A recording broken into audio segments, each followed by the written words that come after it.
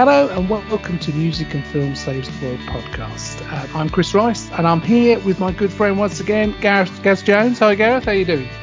Oh, very well, mate. You all right? I'm fine, thank you, and belatedly Happy New Year to you. Belated Happy New Year to you too, mate. Thank you. So what we're doing today, this is a kick-off for season 2. We've had a month's break. We've had our Christmas. Back into the new year. We're getting January out of the way, and we're doing a very quick podcast today just to look back a little bit on 2021. And Gareth and I are going to rate our 5 favourite films and our 5 favourite albums of 2021. And that's just to get back into the groove of Music and Film Saves the World podcast. So, 2021, so obviously things started to reopen up again, cinemas did. So obviously there was films being released on streaming, etc. But the actual big films, it was a very backloaded year, wasn't it, Gaz? So it was literally it was literally from sort of the summer onwards, things started to go, and everyone was a little bit cautious with their films released. But I think towards the end of the year, I think there is a certain sort of people are being quite cautious over going to the cinema, but then there's been a certain couple of films that have really drawn the crowds back in. It's very strange the way it's gone. Yeah. And obviously release windows have sort of shortened again. I mean, we're not having, on Blu-ray as I speak on the 31st of January, both Ghostbusters and Dune are out on physical media. I think they're already out to download, and if you want them to as well. And that's 4 months almost since they came out. So the window is even shorter, isn't it? So, and obviously with doing a list like this, Gaz and I have jobs. We're only going to be able to go to the cinema and listen to so much stuff. To be honest, I think we probably both did pretty well in being able to do all that. So we're only going to be able to. We're not going to be. We don't listen to every single album, or we're not able to watch every single film. So obviously, our list is going to be subjective to what we like. Exactly. But I think we're probably best to kick off with, as we're talking about cinema, what were your 5 favourite films of 2021, Guess? I mean, I was trying to work out what I actually went to see in the cinema. Yes. And but of course, it doesn't have to be. Of course, it doesn't have to be cinema. Does that mean? Because obviously it's streaming, and you might have seen the film out that year. I mean, there's a heck of a lot of films that came out last year that I want to see that I haven't yet seen. Yeah, fair enough. And I will be kind of making that right very soon, hopefully. Fingers crossed. But I mean, my favourite film of last year. I was sort of just going to do like a little list, run through them. But my favourite film of last year was No Time to Die. Wow. And I thought, we've obviously gone on about this, very in depth in a previous podcast. But in short, I think it was a perfect way to end the Craig Bond era. I have no issue with the ending. No. There are things which I think could have been done better in the film, but as a kind of final Bond film for possibly the greatest actor that's played Bonds, really, it was a heck of a way to go out.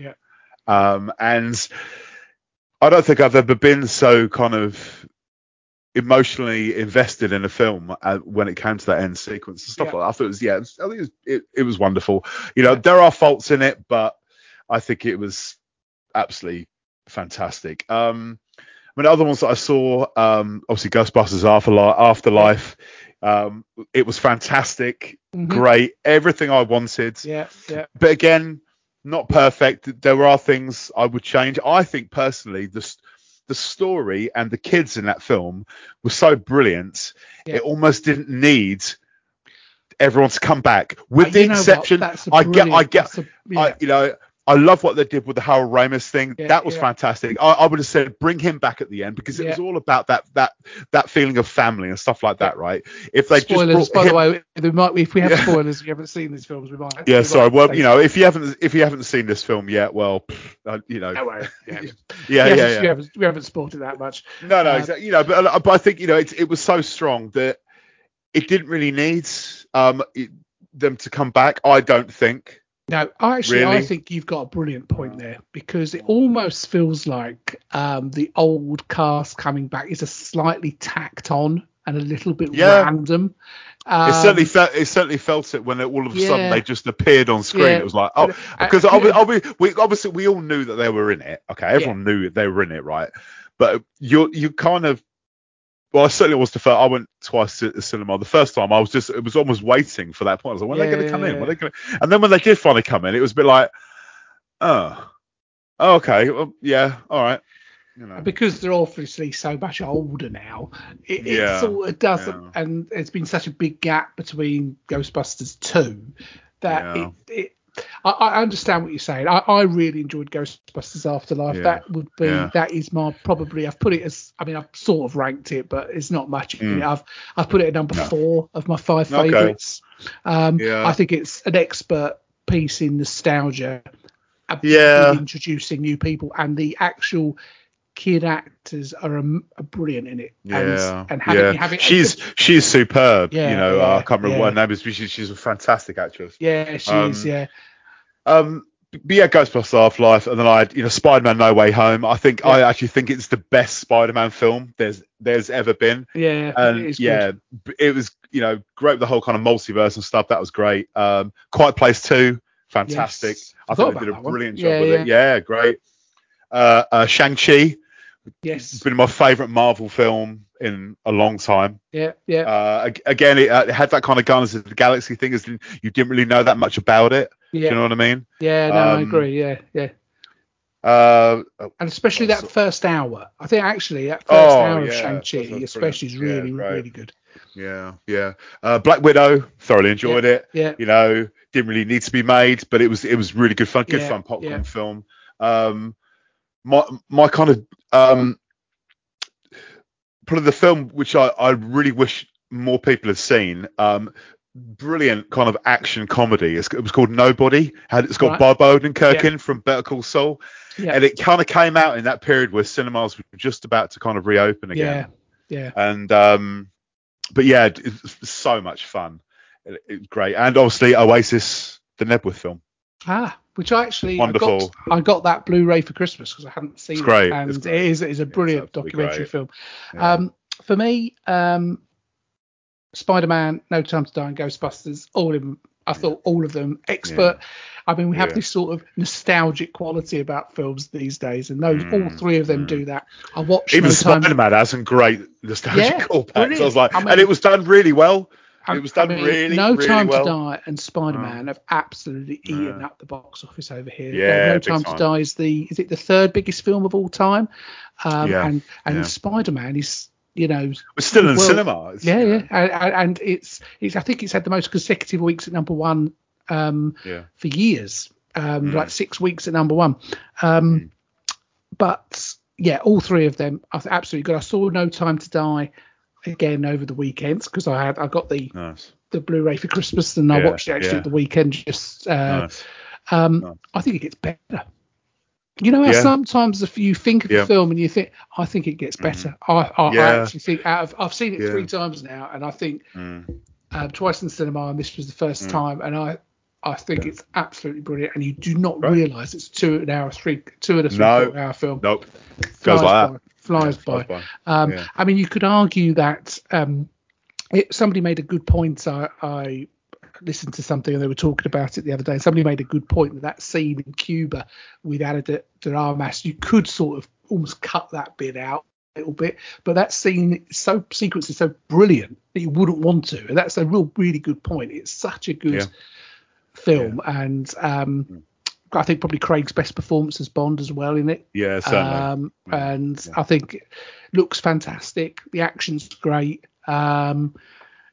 really good sequence of Bond films, I think, and I think all 5 of them. I mean, Quantum of Solace.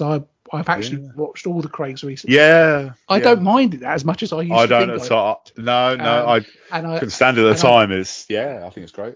And I don't really understand why people have got such a problem with Spectre. No, I think Spectre was great.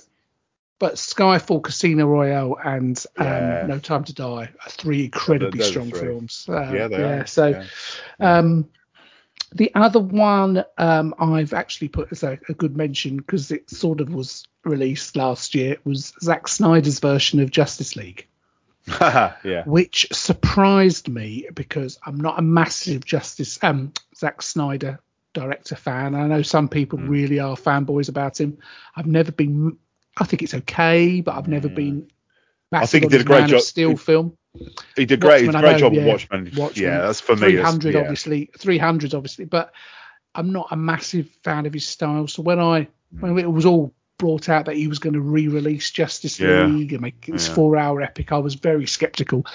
But my God, was I surprised! I mean, it's 100 times better than what was released in the cinema back in 2017,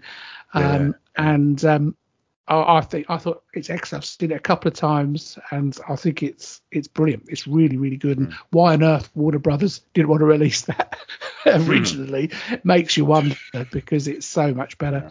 But for me, probably the film of the year, it only pips Spider-Man and No Time to Die, is Dune. It's an absolute masterpiece. That's on my list to watch. That's on my list of films that I wanted to see in the cinema, but didn't get around to. Because I love the original, so I've been looking forward to this for years. So Denis Villeneuve is an absolute one of the, along with Nolan, etc., one of the current masters of cinema. Every film he's released is good. I mean, his Blade Runner 2049 is brilliant. Arrival's brilliant. Sicario. Arrival's incredible. So this is amazing, and it's so good that they've just it's made enough money to do part 2, because the way we are at the moment in cinema, there was no guarantees that was going to happen because partly because of the pandemic, and partly because in America they put it on HBO Max as well. So the green lighting part 2 is brilliant, because it would have been so disappointed if they hadn't done. But it's an absolute master of that type of real hard sci-fi, and sometimes I don't like that, but the way he does it with Dune and what he did with Blade Runner, amazing. So I think that just pips Spider-Man and No Time to Die for me, but not by much.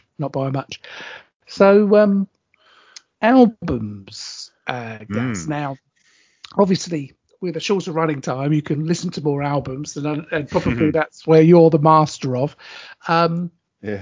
It'd be interesting if we've got any similarities. I'm almost hoping not. Yeah, I could pretty much guarantee. I'm just looking at my list now. Well, to be fair, mate, if you've listened to any of these, beers are on me next time. Okay, I promise you that. All right. These I actually have ranked, because unlike only going to the cinema or seeing like 7 new films last year or something, as rubbish as that was. Good. I don't know how many new albums I listened to last year. It must have been easily 50, 60 new albums last year. So I have actually ranked these. At number 10, I've got the latest album on Neil Young and Crazy Horse. It's called Barn. It came out pretty late, November, December, I think, last year. Fantastic. Best thing he's done in,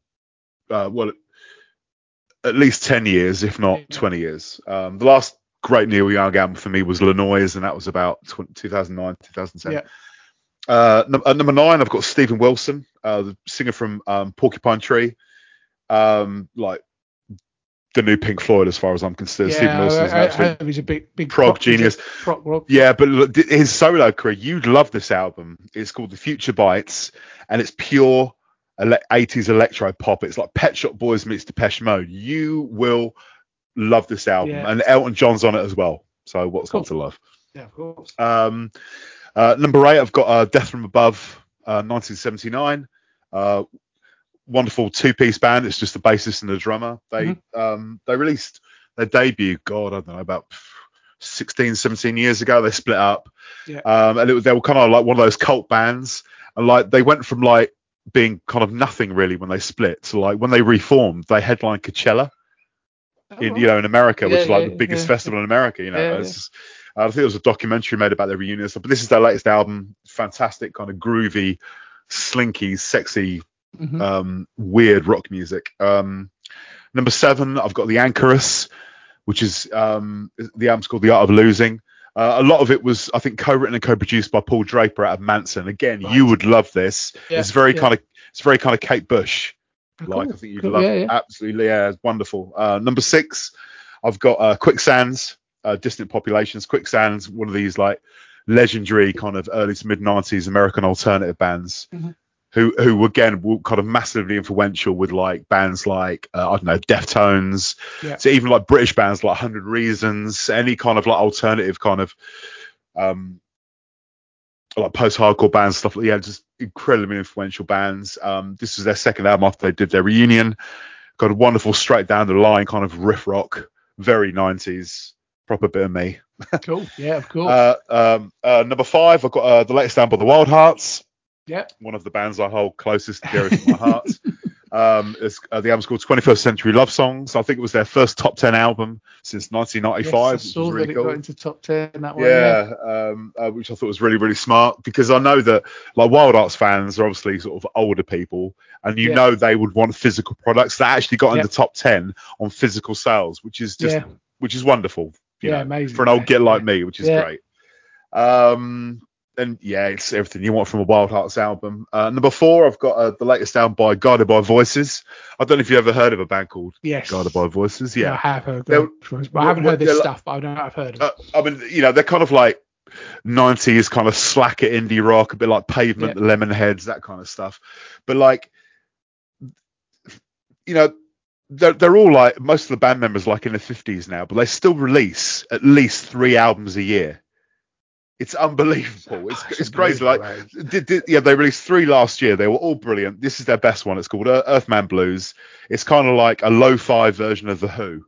It's almost like a rock opera. It's fantastic. And they've got a new album coming out next month. You barely have time to kind of digest the latest one. It's crazy.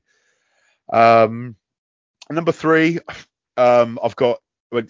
It's a live album. But this is my list, so my rules. It's Steely, live band by Steely Dan. I love Steely Dan. It's called Northwest Corridor. It's just kind of perfect music played by perfect session musicians. It sounds crystal clear. And just, you can't mess with their back catalogue. I adore that band's. Number 2, I've got it wouldn't be a Gaz top 10 if there wasn't a jazz album in there. So my number 2 album of the year is by Floating Points and Pharoah Sanders. This was up for a Mercury Prize this year or last year. Right. They should have won. Yeah. It's called Promises. It's kind of hypnotic, kind of smoky, kind of Afro beat, free jazz. It's just wonderful. But my number 1 album by an absolute country mile is by LeBrock. Peterborough synthwave bands, and it's their debut album called Fuse, and it basically sounds like the Top Gun soundtrack crossed with the Beverly Hills Cop soundtrack. It's wonderful. I can understand why you'd like that. Yeah, exactly. Yeah, you'd love it as well, mate. It's fantastic. Harold Faltermeyer meets Berlin. Is that what you're saying? Basically, yeah. Whilst watching Transformers the movie. Yeah. Cool. No, I mean, you're quite right. I haven't got any of those in there. There's one you then, mate. So I've done a top 5, but I'll give you a couple of actually honourable mentions. Now, one mention I wanted to mention was ABBA's comeback, which absolutely it's great, isn't it? It's brilliant. The actual comeback itself blows my mind. The album's okay, but I don't think you could ever expect it to be peak ABBA from the 1970s. It's better than I thought it was going to be. Well, exactly. And even just for ABBA to come back after unbelievable 40 years. I mean, it's 40 years now. Yeah, crazy. I mean, I was just 4. You weren't even 4. My brother was 6 months old when the last album come out. I mean, this is it's mental, it's isn't it? crazy, and it's been an absolute blockbuster of an album too. Once Yeah. again, physical sales really hitting it. Yep. A bit more from you is a band called from Glasgow called The Snuts and their album WL, and it's a real good mixture of a bit of Arctic Monkeys type of style, but they do a few good anthemic songs as well. Nice. And as the album goes on, it gets a little bit more acoustic towards the end. So it went to number one actually in the album charts. Oh, really? Wow. Yeah, it did. Yeah, The Snuts. Nice. An album that's also out at the moment is Sam Fender. I do like Sam Fender. I think I prefer his first album, but I listened for 17 Going Under for a second time, and it's got that sort of British indie sound but it's got a very Bruce Springsteen.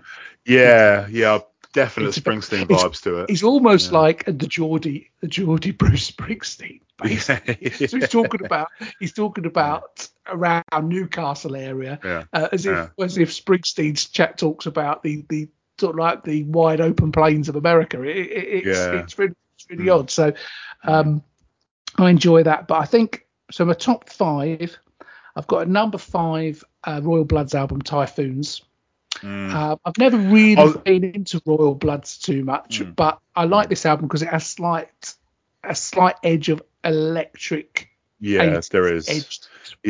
Probably a little bit slicker than they've done before, but I mean, you've got to change your sound every now and then because I know their first 2 albums are probably quite similar. So I really enjoy this latest album, Typhoons.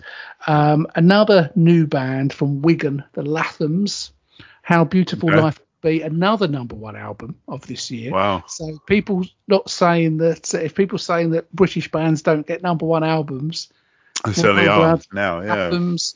The Snuts is another one coming up. All there's still, you can still get British bands. They're still selling okay. How Beautiful Life Can Be. Now it's produced by James Skelly, who was in the Coral. James Skelly is in the Coral, isn't it? Yeah, he is. Because I always get the mix of who's in the Coral and who was in the Lars for some reason. But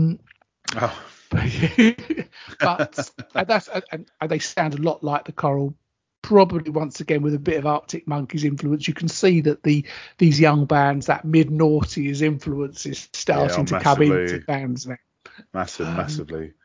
But it's a great album. Really, once again, it's got sort of some quick little rockers, some anthemic tunes on it as well. How Beautiful Life Can Be by the Lathams, really good. At number 3, I've got, and for me personally, I think this is their best album since their debut, and that's The Killers with Pressure Machine.